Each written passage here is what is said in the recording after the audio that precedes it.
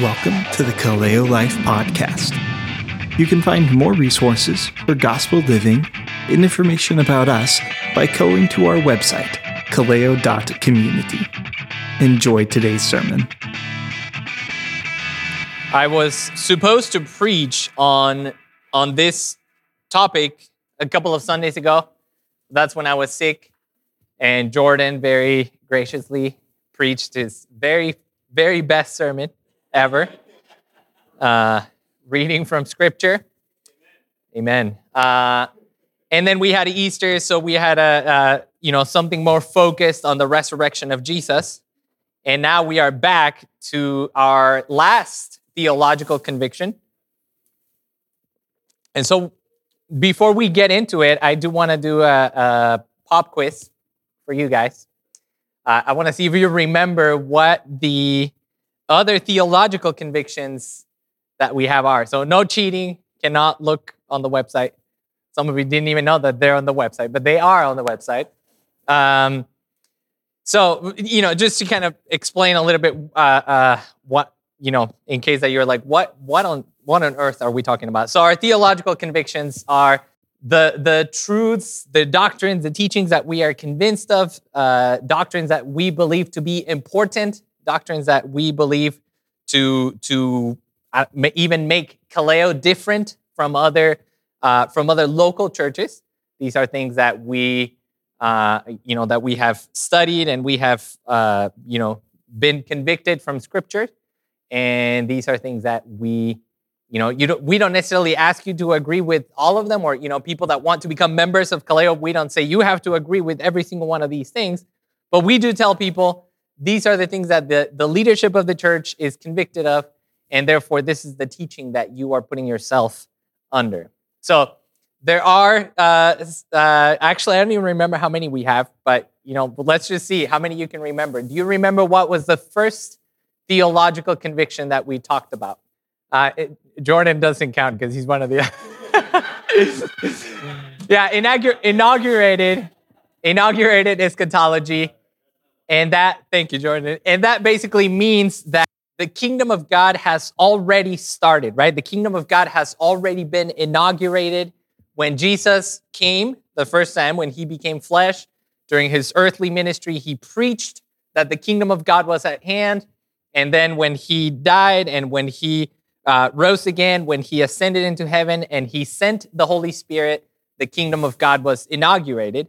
And so the writers of the New Testament, when they talked about the end times, they were not thinking about something that was going to happen 2,000 years from the time that they were writing, but they were talking about something that was happening as they were writing. So since the moment that Jesus came until his second coming, we are living in the end times. We are living in the inaugurated kingdom of God.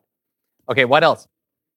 Expositional preaching, thank you. Yes, and so that one we kind of changed a little bit to not only be expositional preaching, but to be we are convicted of the authority of the Bible, right? We believe that the Bible is the Word of God, the inspired Word of God. We believe that the Bible was given to us without any error. It is inerrant. And because we are convinced that the Bible is the Word of God, therefore we preach from it expositionally. Expositionally means that we don't bring our preconceived, or we try to, right? We're humans, we're fallible, but we try not to bring our preconceived ideas and import them into the text, but we try to come to the text and ask God and the Spirit for guidance, and we try to bring the meaning, understand the meaning of the text, and then expose it, preach it expositionally. Okay, what else? Yes, biblical manhood and womanhood. We are convinced from the Word of God that God created humanity as male and female, that God created Adam and Eve, and that marriage is between a man and a woman. We believe that male and female are created equal in the image of God, in equal value, in equal essence, but at the same time, we believe that God created men and women differently in terms of biology, in terms of roles, in terms of even psychology. But the one thing that we focused on is that men and women have different God-given roles. The roles were given before the fall. What else? Yes, thank you. Spirit-filled living. We believe that we as Christians, as members of the church, God has sent us His Holy Spirit, and His Holy Spirit indwells us. His Holy Spirit baptizes us, is with us, and we are commanded to be filled, to be continually filled with the Holy Spirit, so that in everything that we do, in our life, in our ministry, in everything, we are acting under the influence of the Holy Spirit. I think we're missing one other than the one we're going to preach on today. Yeah. Or I think the way we have it written down is, I think it's God-centered understanding of salvation, if I remember correctly. And basically what we mean by that is that we believe that God is the one who initiates our salvation. God is the one who takes the initiative to save us. God is the one who sustains our salvation, right? So we don't necessarily do anything to keep our salvation, but God is the one who sustains our salvation, and God is the one who in the future will consummate our salvation. In other words, our entire hope is on God's grace, on God's mercy, on God's power, not on our own merits or our own doing, but solely on the grace of God. Okay, that was great. You guys have been paying attention. Or you cheat. No, I know you didn't cheat. Only Jordan cheated. No, I'm just kidding. Okay, so the one that we're going to talk about today, and this is the last one, is missional mindset. Missional mindset basically means that we as the church understand that the mission that God has given us is that of going and making disciples of all peoples, of all nations. That is the reason why the church exists here on earth. And so, you know, as I've been preparing for these messages, I continue to struggle just with my inclination of wanting to understand every single thing that there is to know about these topics, and then try to condense it all and present it in a very clear, logical way. And as you can imagine, that's just impossible to do.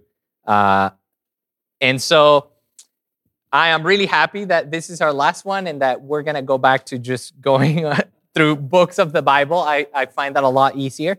And so today what we're going to do, just like with, pretty much all the others, this is not an exhaustive message on what it means for a church to be missional.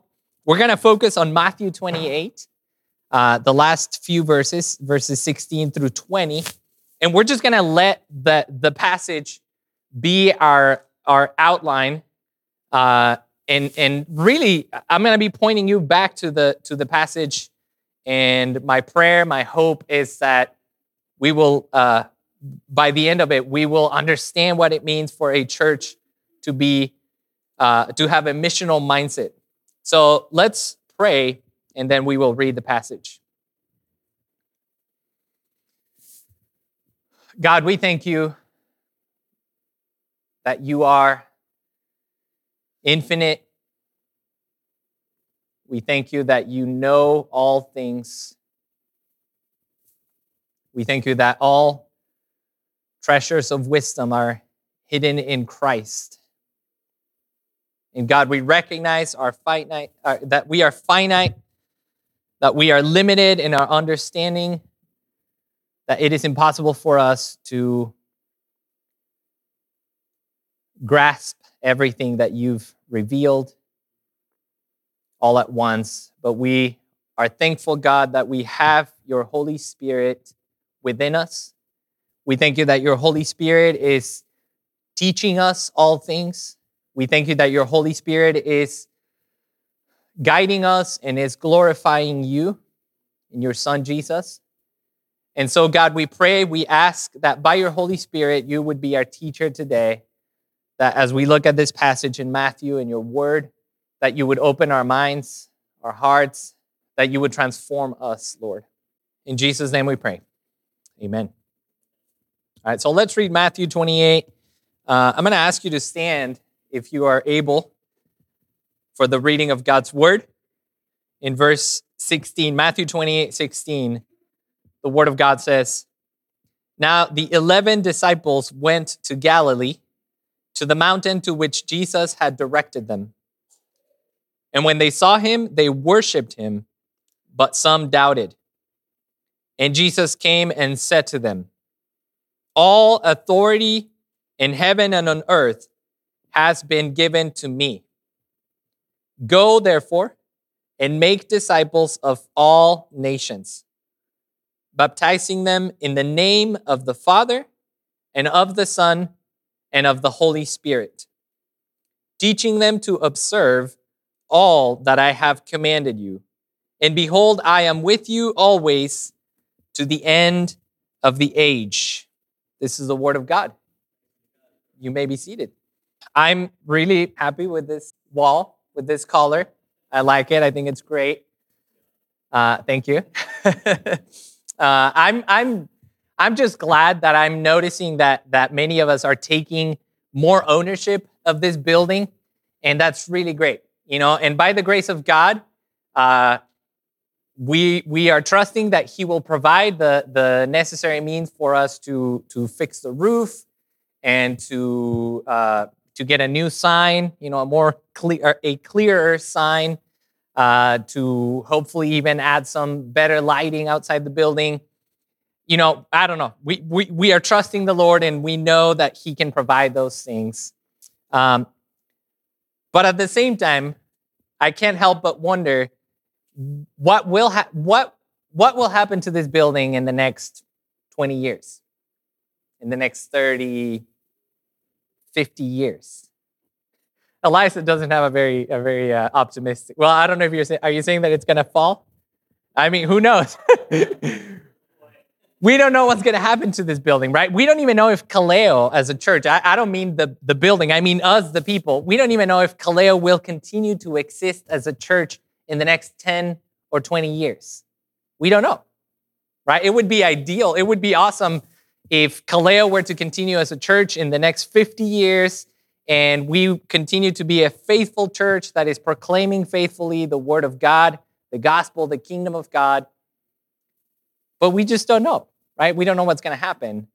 But what should give us hope is that even if this building, even if Eliza's prophecy comes to pass and the building falls down, even if Kaleo no longer exists as a church necessarily, our hope is that the church of Christ will continue to prevail, right? Our hope that the kingdom of God will continue to advance. Our hope is that people will continue to come to Christ, that people will continue to become disciples of Jesus. And so even if Kaleo as a church does not continue to exist for whatever reason, or if this building falls down or whatever it is that happens to it, we trust that the church continues to grow, continues to advance. And that ultimately should be our hope. And that ultimately should be what we are pursuing. In other words, we shouldn't necessarily be pursuing the triumph of Kaleo as its own institution, or we shouldn't necessarily be pursuing the preservation of Kaleo as an institution. Again, I'm not saying that I don't want Kaleo to continue to move on. That would be amazing. But ultimately, we are called to proclaim the kingdom of God, not the kingdom of Kaleo, right? We are called to proclaim the good news of the gospel, of the kingdom of God. And so that basically leads us to the question, so what is the purpose of the church, or what is the mission of the church? Why did God leave the church here? And so I think, first of all, we could say that the purpose of the church is to worship God, right? That is our ultimate goal. Kaleo and the church throughout the entire world, the purpose of the church is to worship God, is to glorify God. And we see that in this passage, right? In verse 16, it says, "Now the 11 disciples went to Galilee, to the mountain to which Jesus had directed them. And when they saw him, they worshiped him." So right there, they see the resurrected Jesus. This is happening after Jesus is resurrected, and they see him and they worship him. And I mean, that really is the only thing that makes sense, right? If you see someone that was dead, and while he was alive, he proclaimed, he performed miracles, he lived a perfect life, he healed many people, he even resurrected rose other people from the dead, and then he dies. But he says, actually, to prove to you that I am the Son of God, after I die, I am going to rise again on the third day. And he does what is the only logical thing to do? It's to worship, right? It's to worship him. If he claims to be God and he proves it by being resurrected from the dead, then worship is the thing that follows, right? Last week, we talked about the resurrection of Jesus. We celebrated his resurrection. And now we see that the only appropriate response for the resurrection of Jesus is worship, because this means that God has put his seal of approval on Jesus. This means that everything that Jesus claimed was truth. Now, we do see that some hesitated, right? And I mean, I think we should give them a break in the sense that Jesus actually died.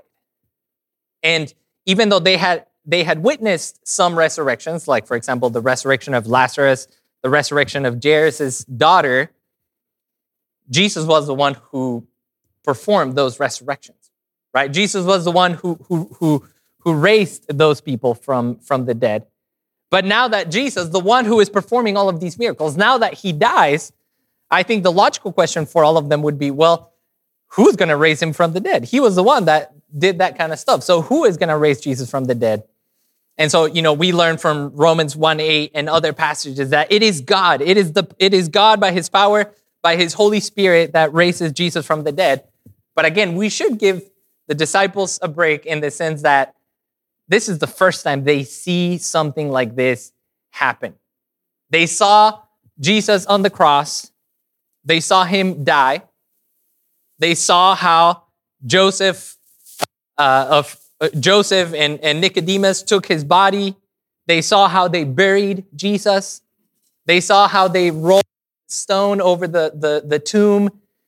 They saw the guards that were outside the tomb. So, I mean, I think it makes sense, right? That some of them, when they saw Jesus, they were like, what is going on here, right? Even though the women that saw Jesus had already told them, hey, Jesus is alive, I think it makes sense for people to be hesitant, right? But at the same time, once they realize this is Jesus, this truly is Jesus risen from the dead, there was no more hesitation. We see that every single one of the apostles went on boldly, fulfilling the mission that they had been given from Christ, because they had so much confidence that the man they saw was Jesus risen from the dead, right? So the appropriate response and ultimately the purpose of the church is to worship God, right? And here in Matthew, we even see more reasons to worship, more reasons for worshiping Christ. In verse 18, this is what Jesus declares. He says, Matthew writes, and Jesus came and said to them, all authority in heaven and on earth has been given to me. After Jesus resurrected from the dead, he was given from the Father, he was given all authority. This passage, if you noticed, has several times this absolute word of all, everything, all. And so in this case, Jesus is saying all authority, not a little bit, not partial authority, but all authority has been given to me, not just in heaven, right? Many people are happy and willing to recognize that Jesus is reigning in heaven, and that's it. But Jesus is saying, all authority has been given to me in heaven and on earth. Jesus is saying, I am Lord of everything. I am Lord of the universe, right? That's why, when we were writing down our mission statement for Kaleo, we intentionally used the word universal, right? We said we follow Jesus and promote his universal kingdom in every sphere of life. Why? Because Jesus is claiming to have authority over everything. Jesus is claiming that his kingdom is universal.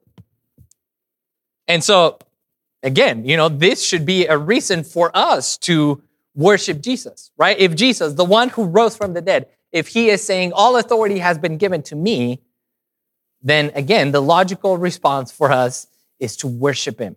It's to submit our lives to him. It's to do whatever he asks us to do, right? And so, just in thinking about the reign of Jesus, the authority that Jesus has received, this is what Paul writes in 1 Corinthians 15. He's also talking about the resurrection. And he says that Jesus must reign. This is 1 Corinthians 15:25. He says, Jesus must reign until he has put all of his enemies under his feet. The last enemy to be destroyed is death. So Jesus is king. He has already triumphed over death, right? He resurrected. He has received all authority. And we know that when he comes back, he will destroy all of his enemies. He will put all of his enemies, he will have authority over everything. He already has authority over everything. But when he returns, he will destroy all of his enemies. And so I think, the question that we need to ask ourselves is, well, if Jesus already resurrected, if he already has received all authority, if he's already king, then why doesn't just end things, right? Why doesn't he just bring his people up with him, destroys all of his enemies, and, the end? Like, why are we still why have there been 2,000 years since the moment that this happened and Jesus hasn't returned yet? And well, the response that I would offer is that that God is a patient and merciful God. In fact, that's a question that Peter addresses in one of his letters, right? He says, well, some people ask, why has God not fulfilled his promise yet for the return of Jesus? And he says, because God is patient. Paul says, I believe in 1 Timothy, that God wants all people to be saved. I believe it's in Ezekiel where it says that God does not take pleasure in the death of the wicked. We serve a gracious, merciful God that is patient, and he wants as many people as possible to be saved. He is like a merciful king who has already triumphed, who has already won the decisive victory, but instead of going and crushing all of his enemies, instead of going and crushing all of the rebels, he sends an army of heralds to proclaim the victory of the king and to offer people an opportunity to repent, an opportunity to turn their allegiance and serve him, serve the rightful king. He could have just gone and destroyed all of his enemies, but in his mercy, in his patience, in his love and his grace, he sends ambassadors, heralds, to proclaim the good news of his victory, to proclaim the good news that if you turn to him, if you recognize that he is Lord over everything, you can belong to his kingdom. You can have a part in his victory. And so how does he do this? Well, I already kind of mentioned it, right? He sends an army of heralds to proclaim the victory of Jesus, to proclaim his victory. So this is where the what we know as the Great Commission comes in, right? In verse 19. This is the commission that Jesus gives to his disciples. He says, "Go, therefore, and make disciples of all nations, baptizing them in the name of the Father and of the Son and of the Holy Spirit, teaching them to observe all that I have commanded you." So Jesus gives his disciples a commission. Now, in order to tackle this part, I think we're just going to go, pretty much phrase by phrase. We're going to dissect the sentence and talk about some of these words individually. The first word that we have here is go. Go. That's the first thing that Jesus says. He says, go. And I think this is extremely important because I think if we're honest, we kind of have the tendency to stay. I mean, that's kind of what happened to Jonah, right? The word of God came to Jonah and said, arise and go. But Jonah didn't really want to go. Some people have even argued that in the book of Acts, when persecution comes into the church in Jerusalem, some have argued that the church in Jerusalem was just getting too comfortable staying in Jerusalem, when in reality the mission was to go and be witnesses of Jesus in Jerusalem and Judea and Samaria and to the ends of the earth. And so persecution came in a way to get them to go, right? Get them to scatter. So the command that we have initially from Christ is to go.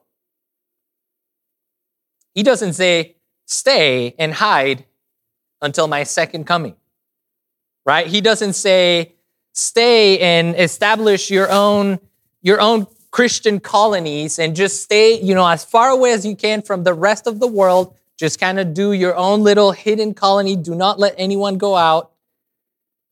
He doesn't say that. He sends them into the world. Do you remember the high priestly prayer in John? In John 17, Jesus is praying for his disciples, and this is what he says. He says, one of the many things he asks for them is, I do not ask you, he's praying to the Father. He says, I do not ask you, take them out of the world, but that you keep them from the evil one. Jesus knows that he's going to be leaving the disciples here, and he's asking the Father and saying, I'm not asking you to take them out of the world.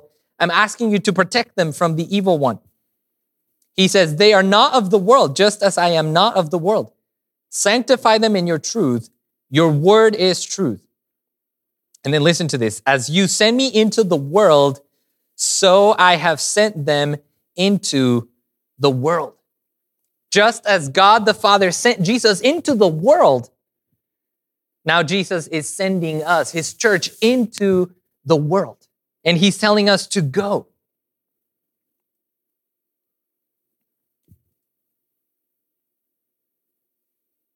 And so, that's why I opened, just thinking about the building, thinking about Kaleo as an institution.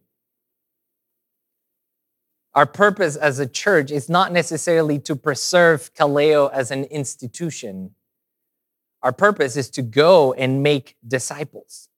Now, if Kaleo as an institution is what makes the most sense for us right now in order to be effective at making disciples, then we will continue to do it. But if God leads us and directs us and says, you know what? There's going to be persecution in this country, and this church is going to have to go underground, and you are going to have to join forces with the other churches on the harbor. We're going to say, yes, Lord, whatever you indicate in order for us to continue to promote your kingdom. So he tells them, go, and then says, go therefore. So the therefore is pointing back to the fact that Jesus has received all authority. So because Jesus is Lord, you have to go, and here's the main command that he gives. Make disciples. Make disciples. Making disciples is much more than just making converts. Making disciples is much more than just getting people to say a prayer or to, quote, accept Jesus into the heart. Making disciples is, it's a lot more than that. Making disciples is even sometimes a little bit hard to summarize because it's so all-encompassing. Making disciples means that you are trying to convince people that Jesus is Lord. You are proclaiming the fact that Jesus is king and nothing and nobody else is king. Making disciples means bearing witness to the resurrection of Jesus, bearing witness to everything that Jesus has done. Making disciples means, as we see in this passage, it means baptizing people in the name of the Father, the Son, and the Holy Spirit. Making disciples, and this is one aspect that a lot of churches forget, making disciples means teaching people to obey everything that Jesus has commanded. Right? So making disciples, again, is an all-encompassing thing. A disciple of Jesus is someone that follows Jesus, someone who belongs to him, someone who learns from him, someone who teaches others to do the same. A disciple is someone that understands that Jesus has all authority and submits to his authority. A disciple is someone that understands that Jesus is worthy to be worshiped, and he or she does so.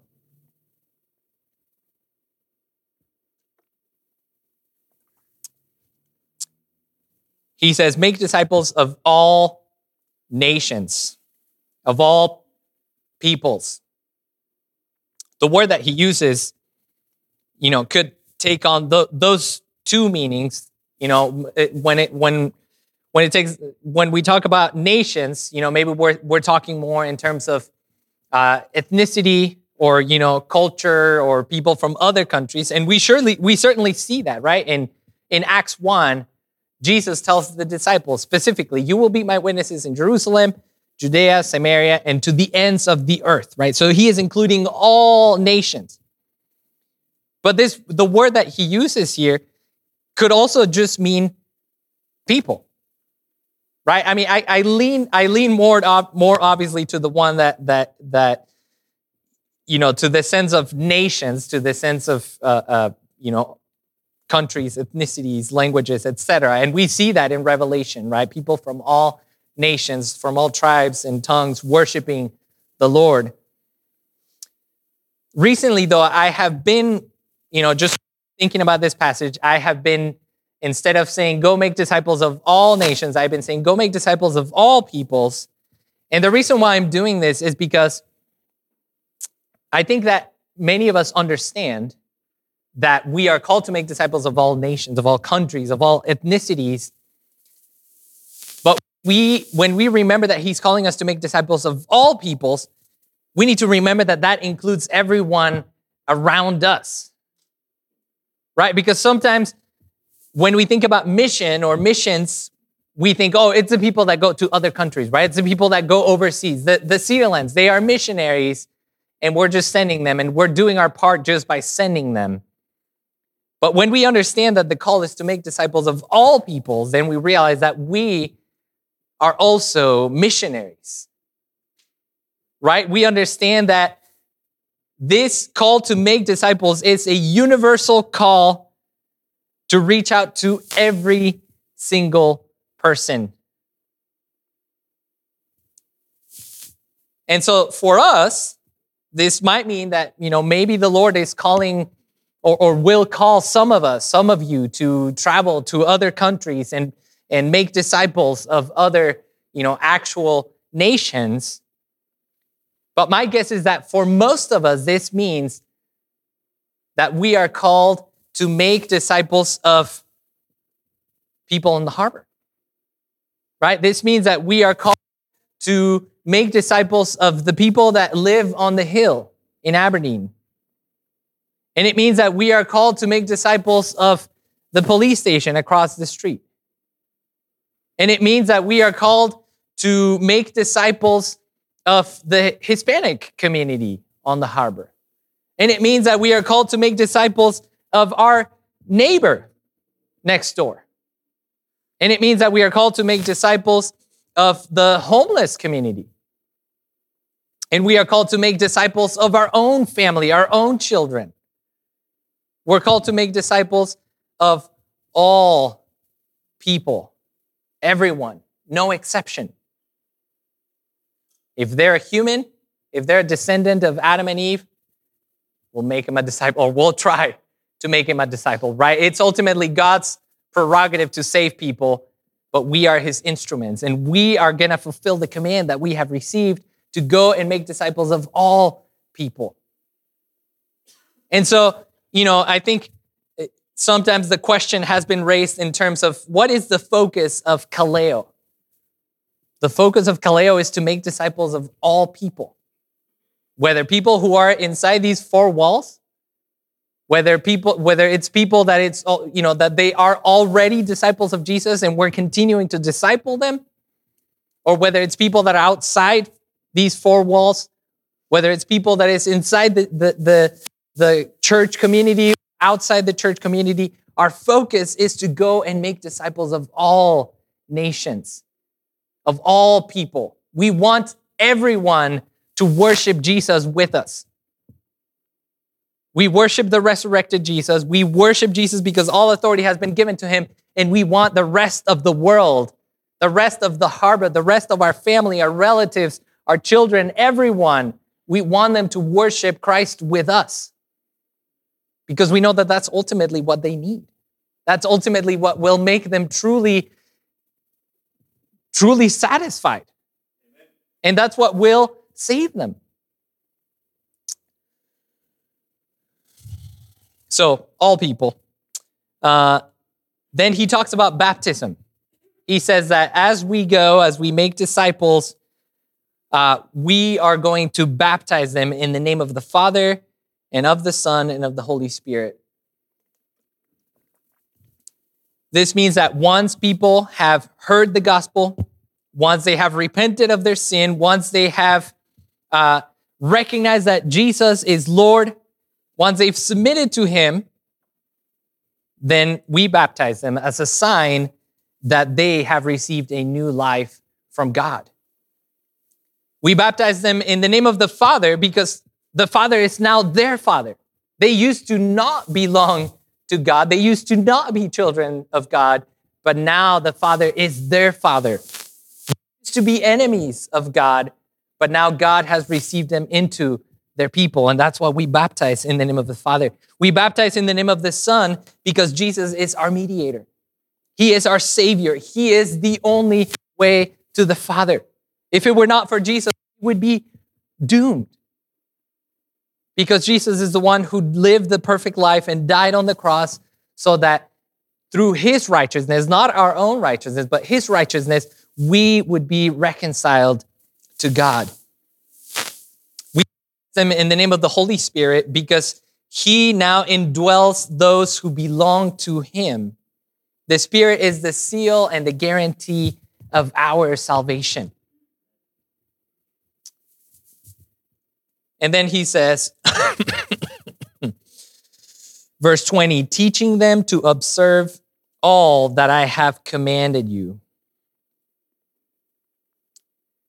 Part of making disciples is teaching people to obey God, to obey Jesus, right? This is extremely important, right? Because if we acknowledge that all authority has been given to Jesus, then we're not just going to tell people, hey, add Jesus into your life. Just keep doing everything that you've been doing and just add Jesus and, he's going to make you happy and you're going to feel really good. No, that's not the gospel. The gospel is Jesus is Lord of everything, of your life. And you need to repent of your sin and you need to submit to God. And submission means obeying everything that he has commanded you. If he truly is king, if he truly is God, then it means that everything that he has taught us is to be obeyed, is to be observed. And so that's part of disciple making. We instruct people, we teach them. One of my favorite passages in scripture is Colossians 1. And I like this passage because this is kind of it's almost like Paul's really abbreviated manifesto.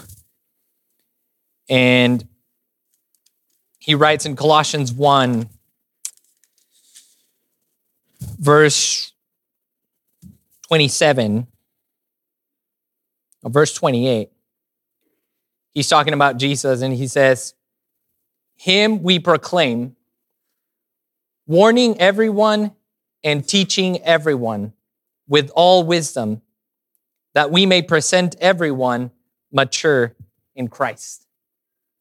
Paul, the evangelist, right? We know Paul usually, yes, we know him as the apostle, but we also know him as a missionary, right? As someone who would go and spend sometimes as little as 3 weeks in a city and establish a church.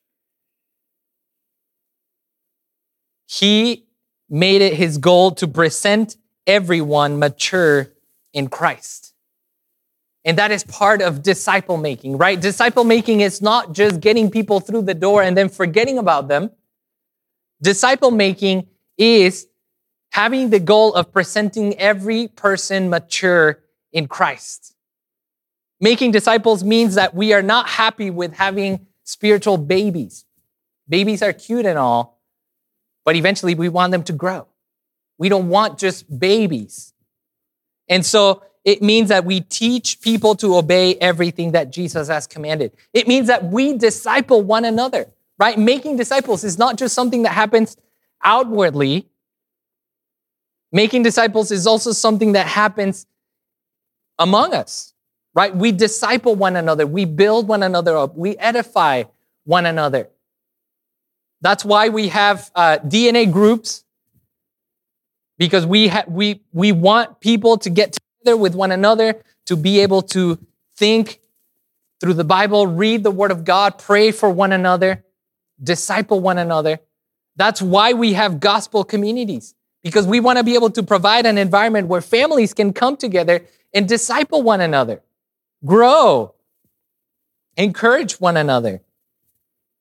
That's why we gather here on Sundays, because we are providing an environment in which we can grow, in which we can disciple one another.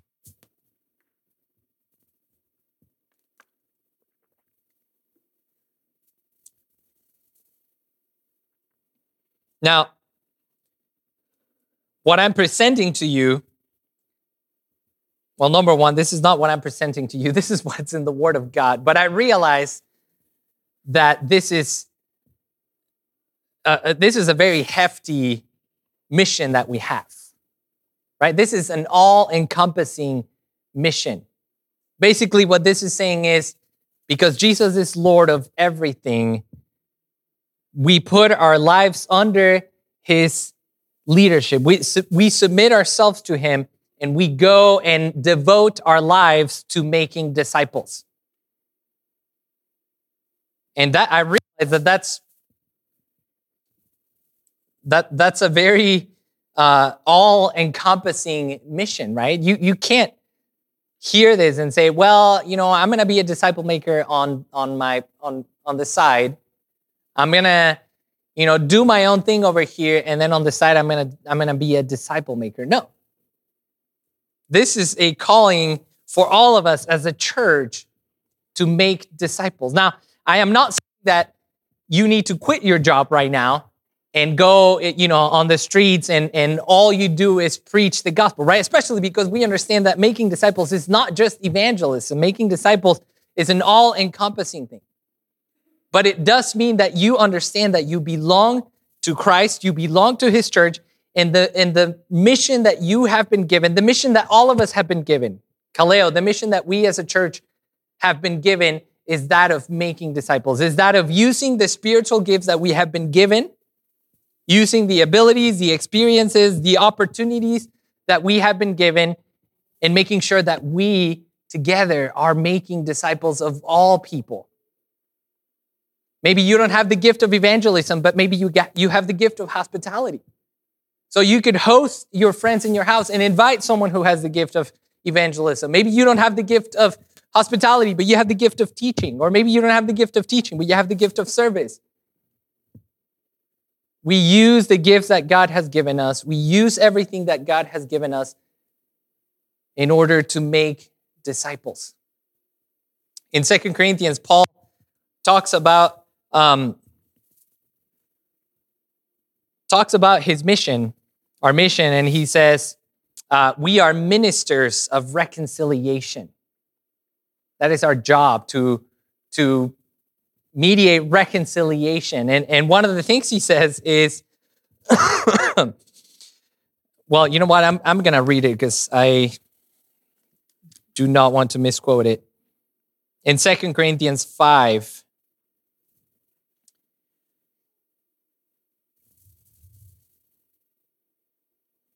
verse 17, he says, "Therefore, if anyone is in Christ, he is a new creation. The old has passed away. Behold, the new has come. All this is from God, who through Christ reconciled us to himself and gave us the ministry of reconciliation." That is, in Christ, God was reconciling the world to himself, not counting their trespasses against them, and entrusting to us the message of reconciliation. Therefore, we are ambassadors for Christ. And then listen to this: God making his appeal through us. We implore you on behalf of Christ, be reconciled to God. Did you catch that? God is making his appeal through us. God could have just downloaded the gospel message into everyone's minds, but he chose to send the church as his ambassadors, as his ministers of reconciliation, and God's appeal is being made through us. Our job is to implore with people to be reconciled with God. And so, again, I realize that this is a hefty mission. This is too much to ask from any of us. Right? In 2 Corinthians, Paul also says, who is sufficient for these things? No one is. But listen to this back in Matthew, verse 20, at the very end. "And behold, I am with you always to the end of the age." This task of making disciples would be absolutely impossible. We would flop immediately if Jesus were not with us. That's why in Acts, he tells the disciples to wait until the Holy Spirit has come upon them. Because he knows that apart from his empowering presence through the Holy Spirit, they are incapable of doing anything. And so they wait, and the Holy Spirit comes upon them at Pentecost. And then the gospel message, the message of the kingdom, is incredibly spread throughout the world. And so this task is impossible in our own strength, but we are not alone. Jesus is with us through his Holy Spirit. Yes, Jesus ascended into heaven, and so he is not physically with us right now, but he sent us his empowering Spirit so that each one of us and all of us together as a body, as the body of Christ, we would go and make disciples of all nations. So we don't have to fear rejection. We don't have to fear persecution, suffering. We don't have to fear that sometimes we don't know what to say or how to minister to people. We don't have to fear any of that because the resurrected Jesus, the one we worship, the one who has received all authority in heaven and on earth, is with us through his Holy Spirit. And so we have everything we need to go and make disciples. And that's why Jesus left us here, to go and proclaim the message of reconciliation to the world that is lost. Let's pray. God, we thank you for your empowering presence through your Holy Spirit. Lord Jesus, you are King, you are ruler over everything, you are Lord. We submit our lives to you. And God, we want to devote our time, our energy, our resources to fulfilling the mission that you've given us. We realize that we are not here just for self-preservation. We are here with a mission to proclaim the good news of your kingdom. We are here with the mission of making disciples of all nations, of all peoples. I pray that you empower us, embolden us by your Spirit. We pray, Lord, that you show us practical ways in which we can continue to do that or begin to do that if we have not been doing a good job, Lord. In Jesus' name we pray.